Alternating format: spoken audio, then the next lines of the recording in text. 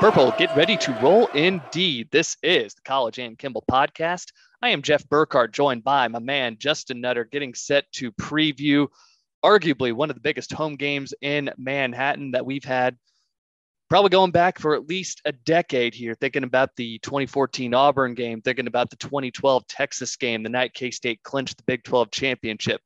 The stakes are going to be extremely high at Bill Snyder Family Stadium this coming Saturday as the Wildcats will play host to the 24th ranked Texas Longhorns.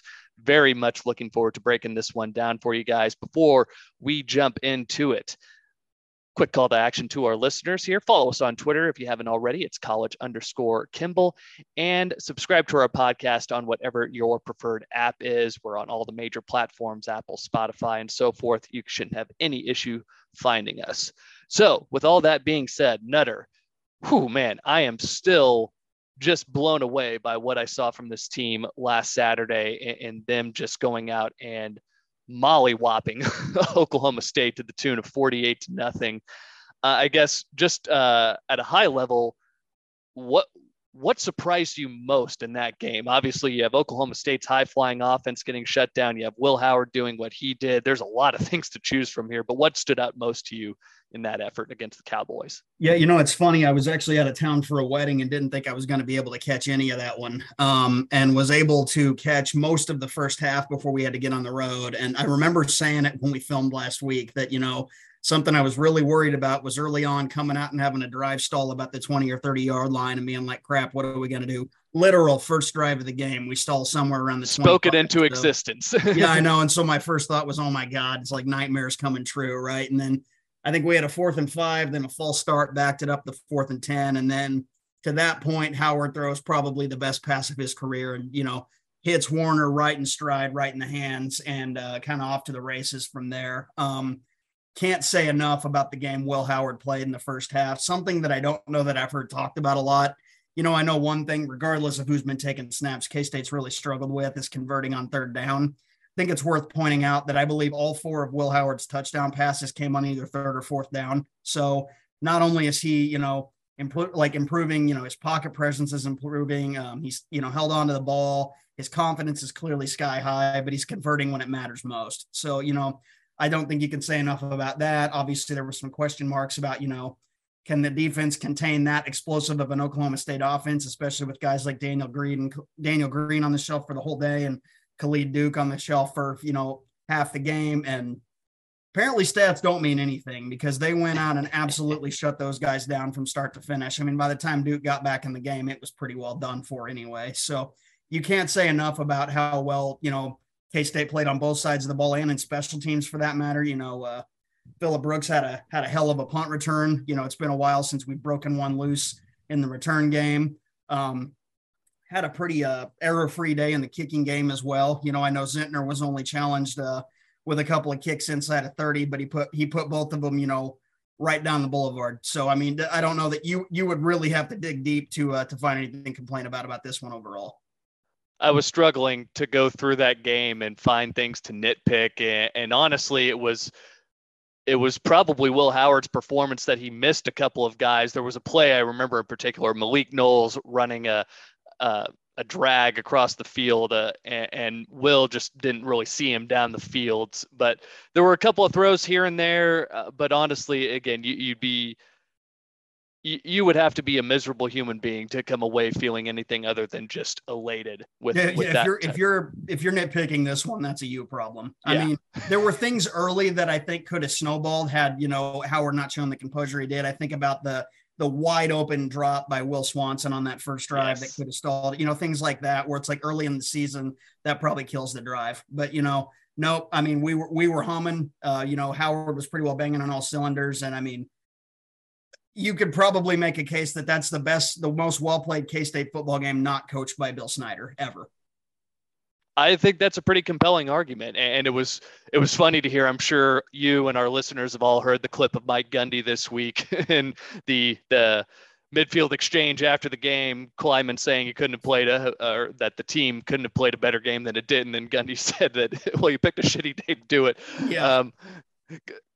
I know people are not ambivalent about Mike Gundy, but I don't know. He's always been the kind of character and personality in this conference that'll always make me laugh. And the fact that you can go out and just get rolled the way that he did, and he's able to drop a line like that, we'll see. Oklahoma State, interesting that their line against Kansas has come all the way down now to a pick. I'm guessing that there's probably a lot more injuries happening there. A lot of people to that point trying to short sell the Wildcats with this performance. But again, it was a dominant wire to wire effort by Kansas State. Again, could not have asked for a better outing from Will Howard, a very much deserved performance from him. And it'll be interesting to see. There's a lot of questions going into this Texas game regarding this Kansas State offense, also some things outstanding on the defensive side as well.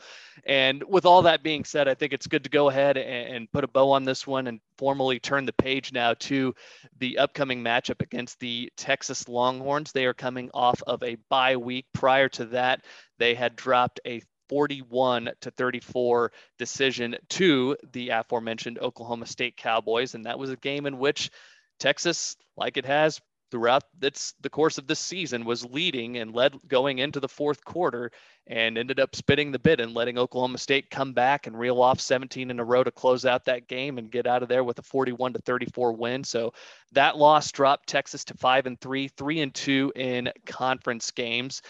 And before we get too deep into the Longhorns, just a question to you about where you feel this Texas team is.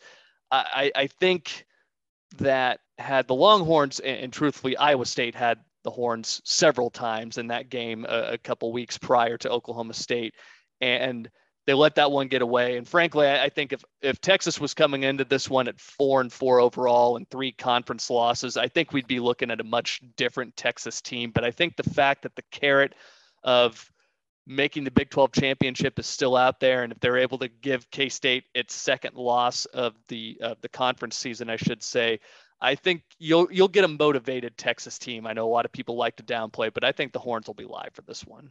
No, definitely. And I've wondered, Texas has kind of been an interesting case in that I really wonder how the trajectory of their season changes if they're able to seal the deal against Bama, way back in week 2 or whatever that was when they had Bama on the ropes. There were a couple of interesting, not typically one to complain about officiating, but, there's a couple of interesting no calls or a couple of interesting calls that, maybe aren't called if it's not that particular situation in that one, that maybe help Bama escape that one with a win. But then, Texas has already had its, then they've already gone out and laid that egg against Texas Tech. Like you mentioned, it really took 4 quarters to dispose of what's looking to be not very good Iowa State team.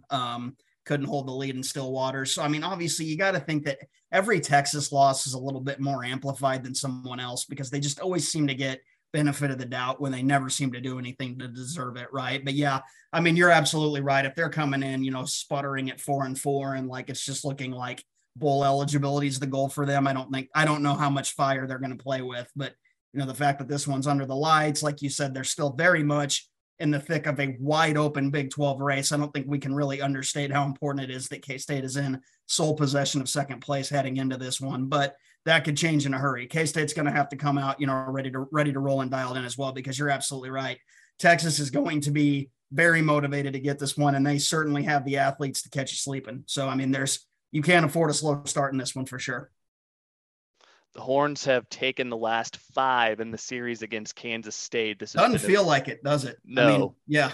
And probably because of how old we are, the period in which we attended K-State was the time. It was obviously the era to be a Wildcat student as far as owning Texas, because our freshman year was the 2006, the big upset after Colt McCoy got knocked out.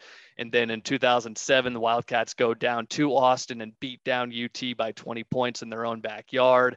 And those were 2 in a string of 5 consecutive wins by the Wildcats. And then, like I said, you had a little bit of back and forth after K-State won that game in 2012. And then it was home team win. And now Texas, having taken the last 2 here in Manhattan, which really sticks in the craw of every K-State fan out there. They've now stretched this lead out in the series to 12 games to 10.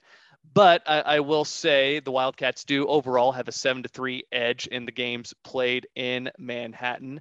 Steve Sarkisian is the coach of the Texas Longhorns, obviously picked up a win in last year's meeting. 22-17 was the final score of that game. And it's crazy to think about too. Again, here yet again, we have that talking point of Will Howard going into a game against an opponent looking like he's going to be the starter. He had started 2 games previously going into the Oklahoma State game, obviously got the nod last Saturday against the Pokes, and here against Texas. We didn't know whether or not Skylar would be able to go last year. Ultimately, Skylar can't start that game for Kansas State, and it's Will Howard leading out the Wildcats in that one. And unfortunately, K-State came up on the short end in that game. Some questionable play calling, a lot of things to point at, some poor decision making, and K-State really not taking any sort of chances in that ball game, particularly in the passing game. This Wildcat offense, though, looks completely different, the absolute inverse of what we saw as far as the performance in Austin last year. And we'll dive into what K-State offense we expect to see this coming Saturday. But first, let's look at this game, at least from the perspective of the Texas offense going up against the Kansas State defense. This Texas offense coordinated by Kyle Flood, but make no mistake about it, Steve Sarkisian is your guy calling the plays. He is the one running the show for UT.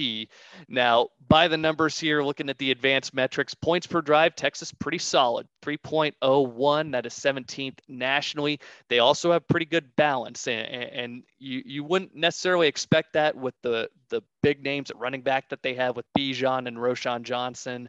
But Texas runs the ball just under 48% of the time, so about a little bit more than 52% on the passing front. Success rate, this is where UT really does stand out from a lot of the teams in the rest of the Big 12. 16th nationally in success rate, 49.3%, 49% on run plays, almost 50% on pass plays. But on the flip side, this is really where you have to ask, what teams has Oklahoma faced? Well, they faced what teams has Texas faced? Well, they faced Oklahoma with a backup quarterback in a game that the Sooners were nowhere equipped to really compete in. And you have Quinn Ewers lead 7 touchdown drives in that one. So you have that result against the Oklahoma defense, which again is proving to be one of the worst defenses in the conference. West Virginia, the worst defense in the conference by a number of the advanced metrics. And then you also think about Texas Tech, not really necessarily known for its defensive prowess. And then most recently, Oklahoma State, which is continuing to crater really on that side of the ball. So all these numbers that Texas has put up, you do have to really calibrate and account for the caliber of opponent there. And truth be told, honestly, Texas putting up 24 points against Iowa State might be one of the more impressive feats of the season. But those are the numbers on Texas as far as the advanced metrics go. And Nutter, looking at some of the players to watch here, there's a nice dichotomy here with the experience in the backfield, but everybody really looks to Quinn Ewers, the all-everything freshman who is running the show at quarterback. Yeah. I mean, he goes out early against Bama way back when. And, I think that's kind of when everybody was like, well, this one's about to be off to the races. And then, that ended up not being the case whatsoever. But I mean, he's obviously looked pretty solid for the most part. You can definitely tell he's kind of gotten his footing and, maybe gotten a little more comfortable in that offense. That said, he's only thrown 5 picks this season, but 3 of them did come in their last game. So, it seems as though he's a guy that if you can get in his head and get him rattled, something the K-State defense has been known to do a time or two this season, he is susceptible to the turnover and susceptible to those costly mistakes. So, I mean, for the most part, I think he's lived up to as much hype as a freshman transfer could really make. I definitely think he spread the ball around. He's put it in the end zone 11 times already this season. He's definitely, and like you said, it's complemented by one of the better rushing attacks in the country, certainly in the conference. So, he's definitely a kid you got to be ready for, but he's also a kid that, it's easy to expose that he's a freshman if you can get in the backfield and, if you can get him rattled early, I think you can cause some of those mistakes. You mentioned it, 11 touchdowns to 5 interceptions. He's averaging just under 230 yards passing per game, and he's only hitting on about 57% of his throws as well, which in today's age in college football, that's a lower number than I think, and I'm sure Coach Sarkisian probably has a higher clip that he'd like to be seeing his quarterback completing at. But to your point about him being young, you will need to keep in mind, K-State fans, this is just going to be his 6th overall start wearing the burnt orange and just his 2nd road start. And Nutter, you mentioned it, throwing 3 interceptions against Oklahoma State. He also threw a total of 30 incompletions in that ball game. He was 19 of 49 with the aforementioned 3 picks as well. Now, there was some buzz, that's at least in some things that I've heard here in recent weeks, about him dealing with a possible hand or a finger injury in that game, which, do with that information what you will. I heard that on the Cover 3 podcast. Some of the national shows were talking about it. But at the end of the day, this is still a younger kid who has not really proven a whole lot in the eyes, at least in the eyes of most objective observers. Yes, the nice start that he had against Alabama looked good, but then going out in that game, he didn't get a chance to finish there, and he really hasn't gotten Texas over the hump in any game of note to this point in his career. And now he's getting set to go up against arguably the best defense in the Big 12, at least by a number of the different advanced metrics out there. K-State tops in the conference in points per drive, 1.63. That's 20th nationally. Success rate, the Wildcats are 36.8% there, 20th nationally on that metric as well. And then run and pass efficiency defense, K-State's in the top 35 in both of those metrics as well. So this is certainly going to be the strongest test that he has faced, at least in terms of the defense. And again, K-State's back end is really what makes this unit go in my mind. I know everybody likes to point to Felix, and also you can look at Khalid Duke and Daniel Green. There's guys at every level of this defense. But honestly, just with how solid Echo and Brents are on the back end, how sticky they can play when, as far as coverage goes, and then the revelation that has been Josh Hayes. I mean, if you're asking an objective person to pick a weak link in the secondary, you're maybe looking to Drake Cheatham or Sincere Mason, depending on what package K-State's rolling out there. But there aren't a whole lot of truly vulnerable spots on that back end for this K-State defense. So I feel, at least as far as a fan going into this game, what Quinn Ewers is going to be asked to do throwing into this secondary, that's going to be a pretty tall order. And I feel very good about the Wildcats' chances in being able to limit and slow down this passing attack. Now, as far as the running game goes, that's the big question here, because quite frankly, Kansas State has not faced any kind of running attack close to what Texas will be presenting here this coming Saturday. Bijan Robinson, the all-everything running back, he's a junior at 6 foot 222. He is going to be a first-day NFL draft selection, no doubt about it. Right now, just shy of 1,000 yards on the season, 920, averaging 5.7 per carry with 11 touchdowns.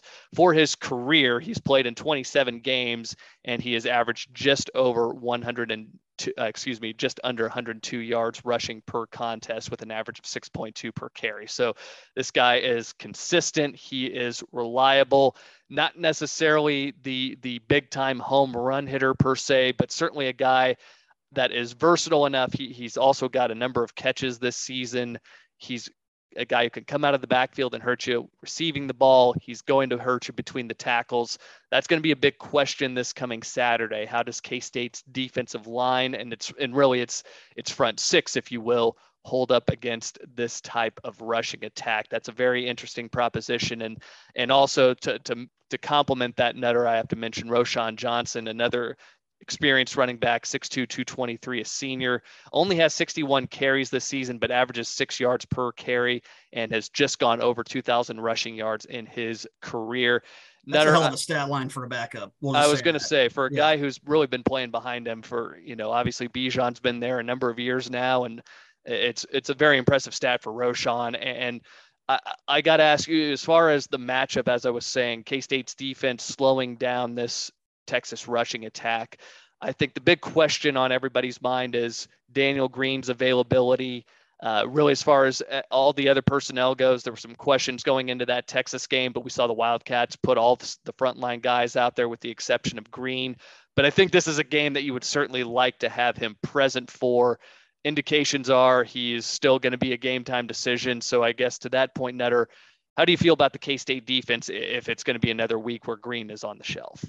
It's certainly reason to make you nervous, right? I mean, you kind of hit the nail on the head that K-State has really not faced this kind of animal at running back so far this season. And that's something the Big 12, I think as a whole, has kind of been lacking. You think about some of in the most recent years, there were a handful of like really elite feature backs, guys like Deuce Vaughn and Bijan Robinson, who are obviously, kind of leading the charge across the conference this year. But then, you had guys like Letty Brown at West Virginia, or there was, and now I'm going to blank on both of their names, the two-headed monster they had back there at Baylor last year, where they were just kind of able to ram it down everybody's throats. You felt like you saw that week in and week out last year in the conference, and you just really haven't this year.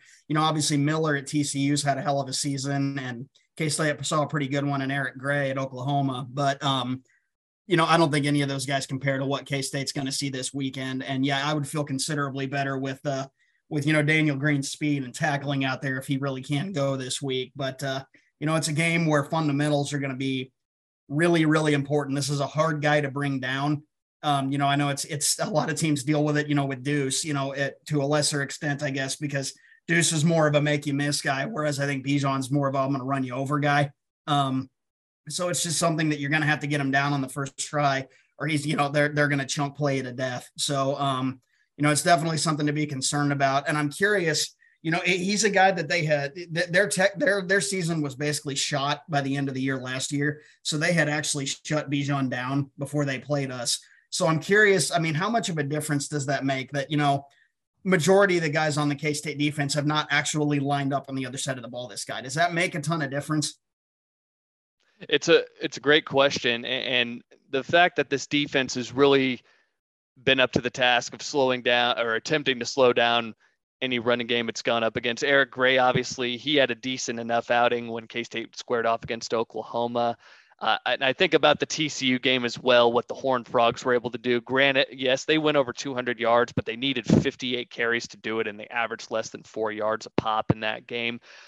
And frankly, I think the TCU offense, the way that it runs, the pace at which it runs, is going to be maybe not a like for like here, but I think DeMercado's got a little bit more of a twitch to him than Bijan does. So this is going to be a different type of task for this K-State rushing defense, and it's still a very formidable unit. The Wildcats are fifth in the Big 12, but they're only allowing 133 rushing yards per game and 3.8 per carry. So it's not as this defense has been any kind of slouch at slowing down the run. But I think that parallel you brought up of Baylor last year, very, very reminiscent, I think, in terms of the tandem we'll see this Saturday with Roschon and Bijan carrying the ball for this Texas offense.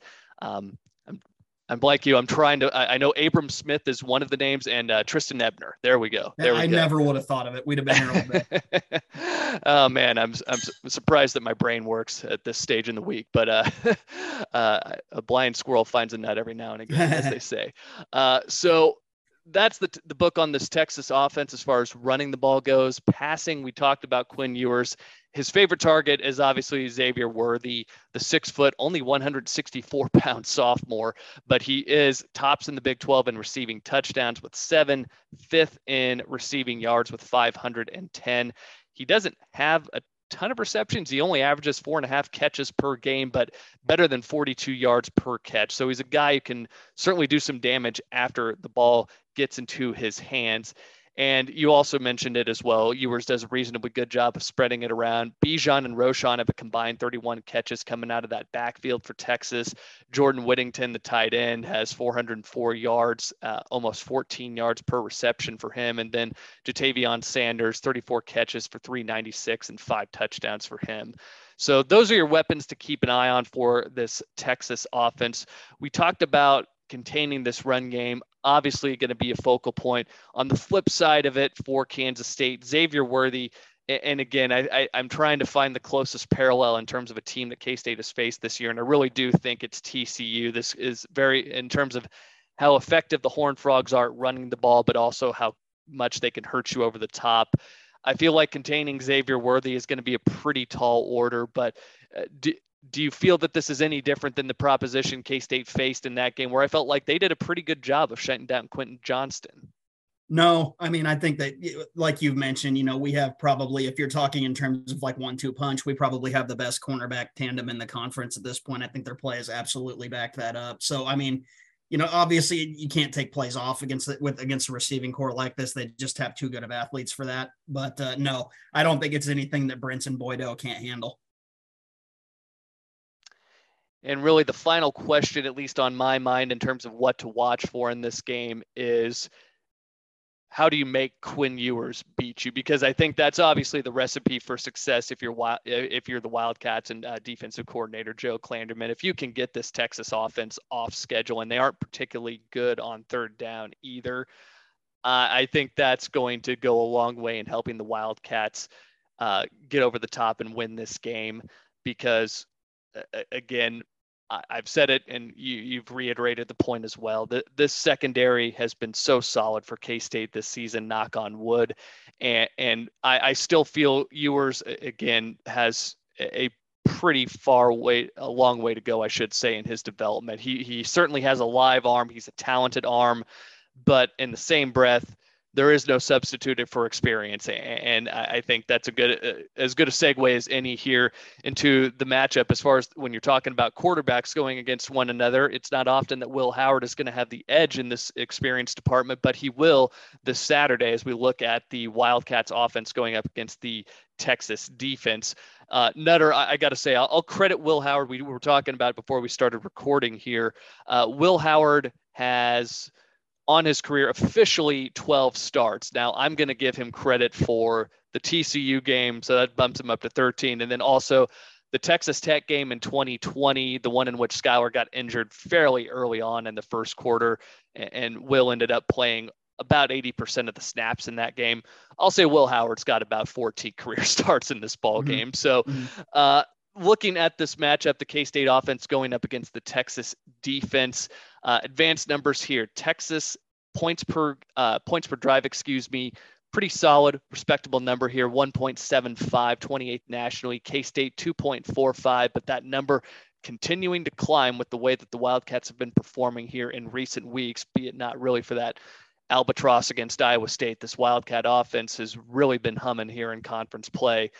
Havoc rate, Texas pretty good in this number as well. 36 nationally at 19.1%. K-State, though, on the flip side, does a pretty good job at preventing any kind of negative plays. Only 11.7% allowed for the Wildcats. And again, it certainly doesn't hurt when you have a mobile quarterback like Will Howard and also Adrian Martinez, obviously guys who are very much capable of eluding pressure and avoiding sacks.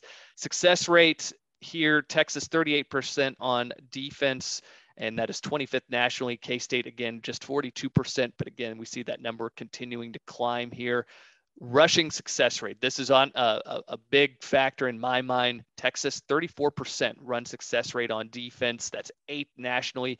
K-State just 42.3% in that department. That's 83rd nationally. But in the same breath, when I talk about this offense and what I've been imploring to this group and what I've been wanting to see is, we need some consistency. We need to see this group stay ahead of the chains. Honestly, we're 8 games into the year. I'm just going to accept this group is what it is, and it's going to hit explosives. It's done it in every single game this season in the run game, and K-State second nationally in explosive run plays. Texas 90th nationally in explosive run plays allowed. That's going to be another big factor to keep an eye on here as well. And Kansas State, as far as passing explosiveness, I talked about all these numbers that we've seen ascending for the Wildcats offense. Passing explosiveness, K-State was 131st last nationally going into the Iowa State game. With all these home run plays that the Wildcats have been hitting with the aerial attack here in recent weeks, K-State's now jumped almost over 40 spots here, I should say, up to 88. So that gives you a little bit of a picture as far as the offense goes. And I think that raises the question, though, going into this week, as we record this on Thursday afternoon, having just seen some of the tweets coming out about the offensive and defensive coordinators obviously meeting with the media this week. Colin Klein said Adrian Martinez was a participant in practice, and that raises the question, though, who do you roll with at this point as far as the quarterback position goes? When I look at their defensive numbers holistically, it's more of the same. I think maybe not quite as drastically different, maybe not quite as drastic. Like the difference isn't quite as wide as it was against Oklahoma State, but Texas is considerably better defensively against the run than they are against the pass. They are 33rd in the country at 121.6 rushing yards per game, but 92nd in the country with just shy of 250, 249.2 passing yards per game. I think Howard's skill set puts you in better position to win this one. I think Howard looked as good last week as he has at any point in his career, probably the best passing performance we've seen since Jake Waters was here.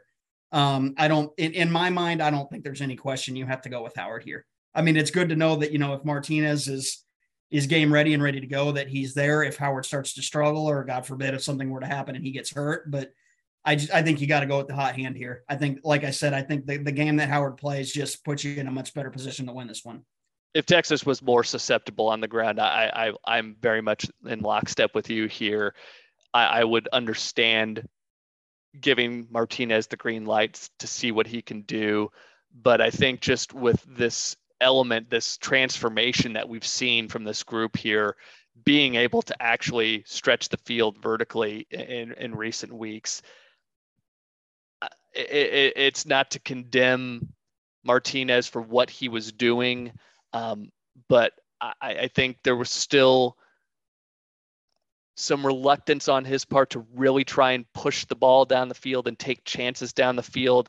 And Will Howard is playing so free and loose right now, and he's playing with so much confidence. You can clearly see it just in the way that he's been executing this offense. And also you have to keep in mind as well that Will Howard's been here a lot longer than Adrian has.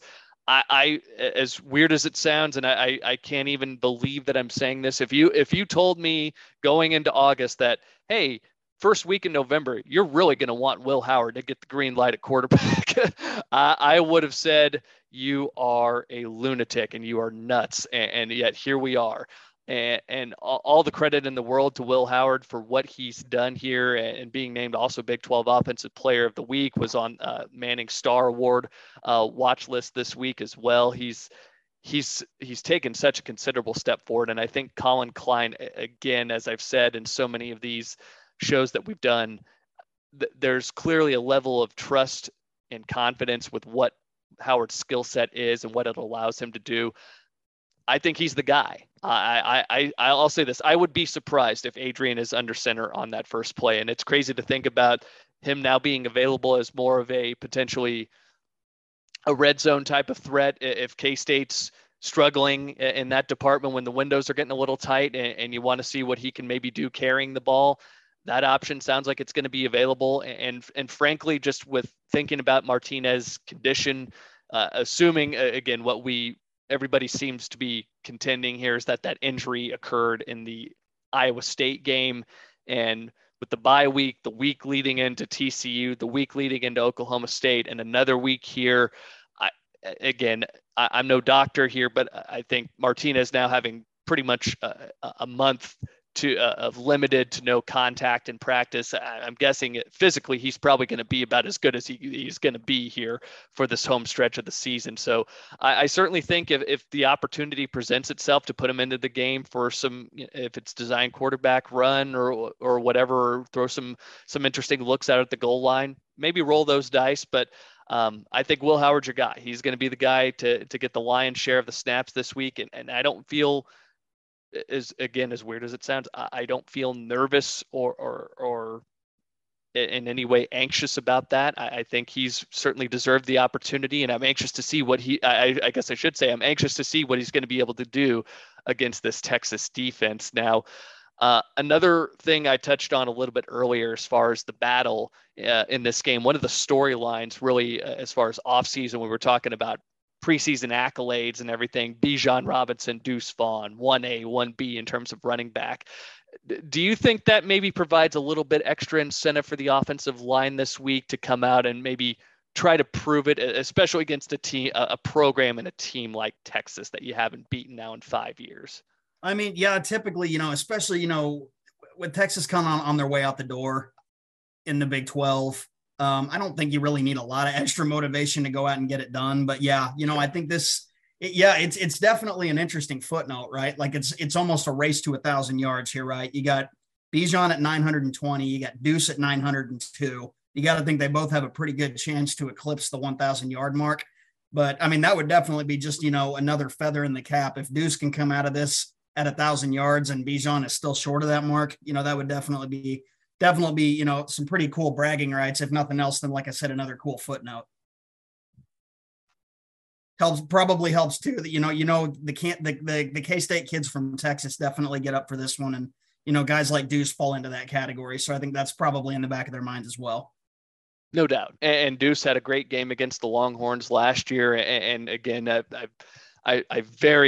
can see the imprint of it in my mind of Will Howard running the speed option to the short side and Deuce Vaughn having a wide open alley to pitch if Will makes that pitch instead of trying to keep it. But again, this is a guy, Will Howard, who has come so far from that point against Texas, where if memory serves, he was just 9 of 13 passing the ball, less than 100 yards. Again, the offense was just so stagnant through the air against the Horns last year. So you wonder also if that's maybe a little bit of a motivating factor for Will as well going into this game. Granted, he's thrown for north of 200 in these last two contests against TCU and Oklahoma State and just shy of 300 against the Pokes. I wonder if he also comes out with a little bit of fire. I guess the question there in my mind, I don't really worry about this with him with as much praise as the staff heaps on him. Do you worry at all about what he did last week potentially going to his head? I think that's a non-starter this week. Honestly, until you asked me just now, that thought never entered my mind. I would be very, very shocked if ego or anything like that became an issue with them. I would not expect that whatsoever. Very quickly here, as far as the specials go in this game, Bert Auburn, that's a hell of a name, 13 for 18 on field goal tries this season, 4 for 6 from the 30 to 39 distance, and 6 of 8 from the 40 to 49. College kicker, not totally insanely reliable, but pretty respectable in the grand scheme of things. On the flip side for Kansas State, well, let's talk about the Big 12 Special Teams Player of the Week, Ty Zentner. Just high level, how'd you feel about what you saw out of him last Saturday against Oklahoma State? Yeah, he wasn't 5 for 5 on PATs, or no, was it 5? He hit all of his PATs, 6 of 6. Sorry, I can't math. I was a journalism major, kids. So yeah, he had all of his PATs. Like I said, really wasn't challenged. Both of his field goal tries were inside of 30, but they were both right down the pipe, pretty well, split the crossbar right down the middle. So, that's kind of what you would hope to see. So, the only thing kind of still up in the air is, we don't know what kind of distance we can trust him from. So, hopefully we don't put ourselves in those situations where we're kind of stuck in that, like 45 to 50 no man's land where it's like you have to think about going for it when normally you wouldn't. But no, it's really hard to complain about anything Zentner did on Saturday. There was a reason why he was named the Big 12 Special Teams Player of the Week. Also had a couple of punts down inside the 20-yard line. He's been as accountable in that department as you could have possibly asked. He's one of the better punters in the country. Of no real concerns with him going into this game. And as far as specials, you also touched on it as well. Phillip Brooks popping off a return, nation's leader in punt returns in terms of yards. Now, granted, he's only gotten his hands on 4 this season, but when he does get a chance to field one, he can be dangerous with it. So that'll be interesting to see how the Horns elect to play that in terms of kicking to Phillip Brooks. So let's go ahead and dive into predictions now. Real quick here, as far as the gambling side in this game, I did want to mention that Texas, surprisingly, the 2.5-point favorite. This game opened up at a pick on Circa Sports, at least when I checked it on Sunday. And then it swung to Texas now almost laying a field goal on the road. Total in this game, 54.5 points. A couple of other notes as far as the gambling side goes. The Horns are 0-4-1 in their last five against the number in their last 5 games after they have allowed 40 or more points in the previous game. And Texas is 1-5 versus AP top 25 teams under Sark. Their only win was a non-conference victory over Louisiana Lafayette in game number 1 of the Sarkisian era. So, Jeff, I want to add one stat to that too. I believe in 1+ seasons under Sark, they are 1-6 in true road games as well. So that's probably worth keeping an eye on there as well. Absolutely. And again, I think the inexperience of Ewers certainly bodes well. And again, this defense, well, say what you will about Oklahoma State, whether or not they packed it in, I still come away week after week being impressed with what this unit does. And again, all these offenses in the Big 12 are formidable in so many different ways, maybe with the exception of Iowa State. But even then, Hunter Dekkers and Xavier Hutchinson, are still one of the better 1-2 punches in this conference. So you have a threat really to account for every single week in this league. And K-State, to that point, has been the cream of the crop here. And I think that the defense, when we look at how this game ultimately plays out on Saturday, I imagine that it will again have its imprint on this contest, and also take into account as well the Wildcats have forced turnovers in each of their conference home games here, 4 each in the games against Texas Tech and Oklahoma State. So when opponents have been coming into Manhattan, the Wildcats have been a little bit more willing to take some chances in coverage and roll the dice. This is really not what Klanderman likes to do, but at home, I think knowing that the crowd's going to be behind them, I think they're a little bit more willing to put some of those guys out there on island and see if they can go and make a play on a ball. And to that point, again, Brents, Echo, Daniel Green, whoever it's been, Kobe Savage, they've all been making plays and all been forcing turnovers. I think that's, again, going to be another item to keep an eye on this coming Saturday, whether or not Texas can maintain possession of the ball and take care of the ball for all 4 quarters against the best defense in the Big 12. So let's go ahead and start to wind this one down here. Picks to pop, offense and defense, 1 player each. Netter, go ahead and lead us off. Yeah, I mentioned, guys from Texas, I think really tend to get up for not necessarily maybe every team against Texas, but against the flagship university, right? Sure. Like I said, especially knowing that chances to play these guys in the Big 12 are becoming pretty limited here with them on their way out the door. And something that's, again, kind of an interesting stat is in our last 3 games, Malik Knowles has been within a foot of the end zone. It's happened. Robbed. Yeah, it's happened to him 3 games in a row now. You go back to Ames. He had the one that was punched out as he was crossing the goal line. He had a touchdown. It was originally called a touchdown in Fort Worth that was then overruled. They said his knee was down at about the half-yard line. And then last week, probably the most impressive of the 3, he gets stood up at about the 4, continues to drive forward, and the offensive line got there maybe just a hair too late to push that pile over the goal line. But, obviously he's had success against Texas in the past, and it would be great to see him, kind of get over that hump and get into the end zone.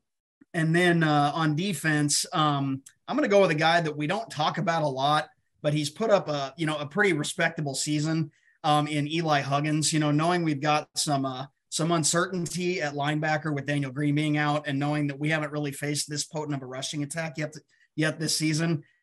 For a guy like Huggins to get in there and command double teams and, really kind of plug up the middle of the field there, I think it's going to open up a lot of extra possibilities in terms of, do you want to bring another guy up? It's going to essentially free up another defender, which getting home and, like I said, getting Bijan on the ground has proven difficult for a lot of teams this season. So I think, winning that battle up front is going to be pretty key. So I'm going to go with Huggins for my defensive pick.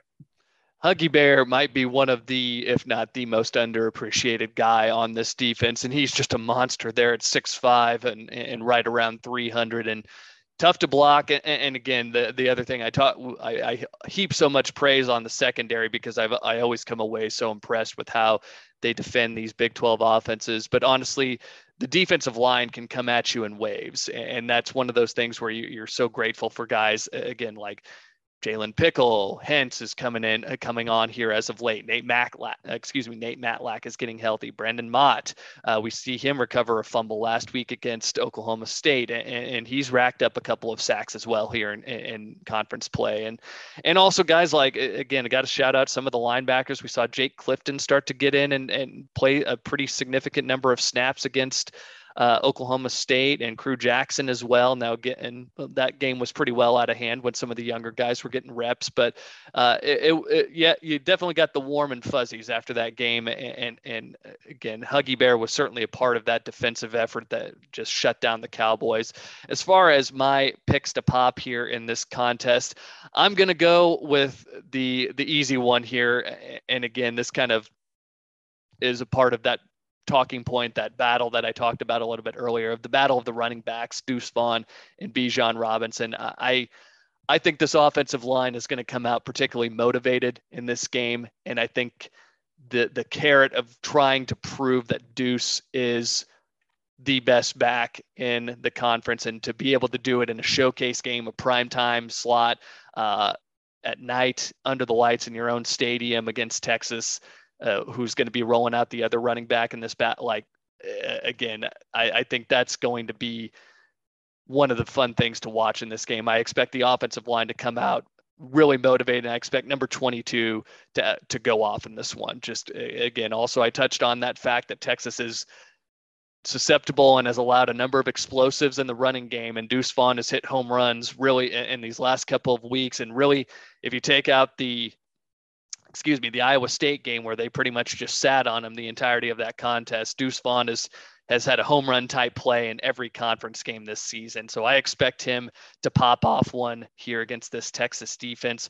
Defensively, again, I've talked about all the guys in the secondary, and one in particular that I feel like is going to be poised for a breakout game here is Kobe Savage. He's been quiet here these last couple of weeks after really bursting onto the scene in those first couple of games against South Dakota and Mizzou.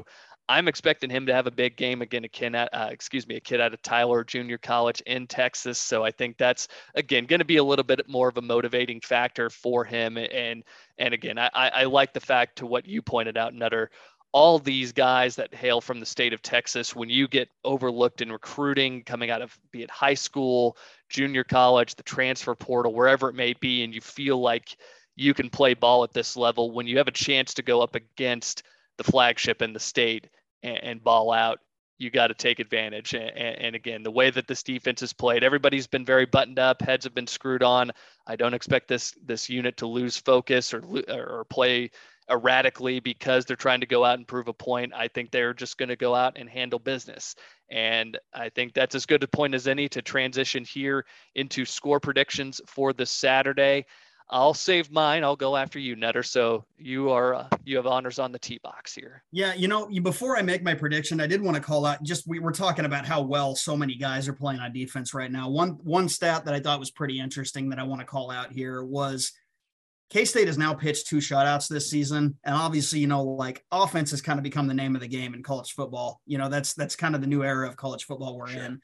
And I really wanted to point out how rare that is. It has been 20 years since a K-State defense has last shut out 2 teams in 1 year. That 2002 defense, which actually led the nation in scoring defense, gave up less than 12 points a game. They blanked Louisiana Monroe and then KU in that kind of famous 64-0 win. And just out of curiosity, Jeff, I'm going to put you on the spot here. I didn't warn you about this. I looked it up. Since the inception of the Big 12, K-State has 5 conference shutouts. I want to see how many of them you can name. Well, you gave me a freebie with KU in 2002. That was 64-0. Also in 2002 was Mizzou, 38-0. Even those badass teams like the 97, 98, 99 teams, there were so many 49-6s and 48-7 type scores in that mix. Well, here, I'll give you another hint. There was only one in the 90s. It's got a pretty famous nickname, that game does.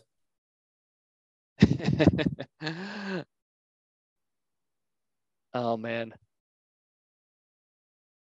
I am so mad. I am totally drawing a blank here. Knowing you specifically, you're going to be really irritated when I tell you. Don't tell me. Give me a second. I want to All think right. about this. So looking forward, current Big 12. I'm trying to think here. Current Big 12 shutouts. Are you saying And so? I'll tell you, That it was was not 2 out of against. 6. And Yeah, when yeah. And I'll tell you, the one from the '90s is no longer a Big 12 team. I'll give you that. I'm going to come back. Pass. Come back to Okay. that one. Okay. So you got the one last week. So there's another one of your 6. Well, it sure as hell wouldn't be in 2004, 5, 6, 7, 8. None in there. No. 2009, none in there. 2010, certainly none in 2010, none in 2011, 2012. Getting warmer.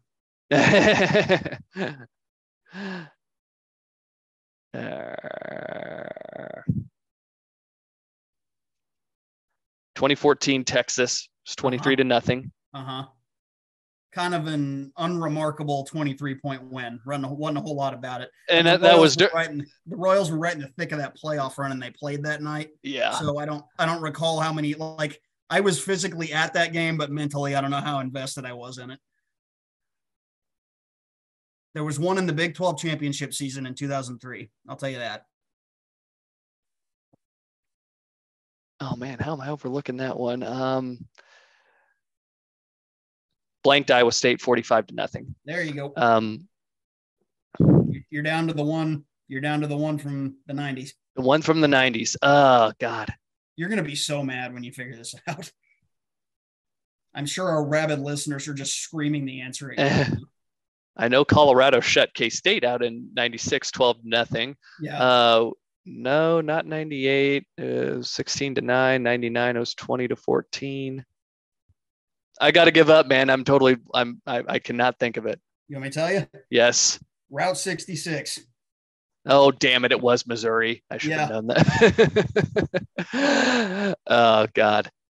A little trip down memory lane. Hopefully we get 66-0 this Saturday. I would certainly take that. Holy crap. Can you imagine? No, yeah. So, I mean, I really wanted to drive home that, conference shutouts are pretty rare. So for K-State to do that and to pitch a couple of shutouts in the same season, I don't think that's something that should be overlooked. That's a pretty impressive feat, especially in this day and age of college football. So yeah, hats off to the defense. And that said, I will go ahead and throw my pick into the ring here. I do not think K-State pitches a shutout this week, but I do think that they will do enough to keep Ewers on his heels. And I think the offense is humming, and they've really kind of turned a corner. So I'm going to go ahead and go 30-24 K-State.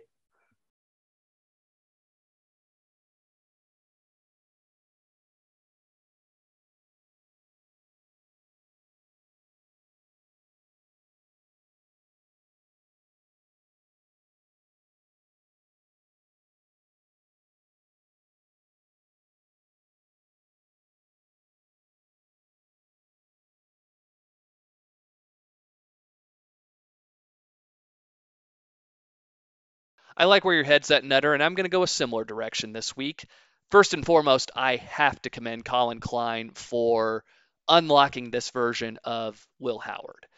I don't think there's a K-State fan out there, if he or she is being honest, who ever thought we would get a Will Howard capable of throwing for nearly 3 bills and tying a school record with 4 touchdown passes against a top 10 team. Yet that's just the performance we got out of Howard against Oklahoma State last Saturday.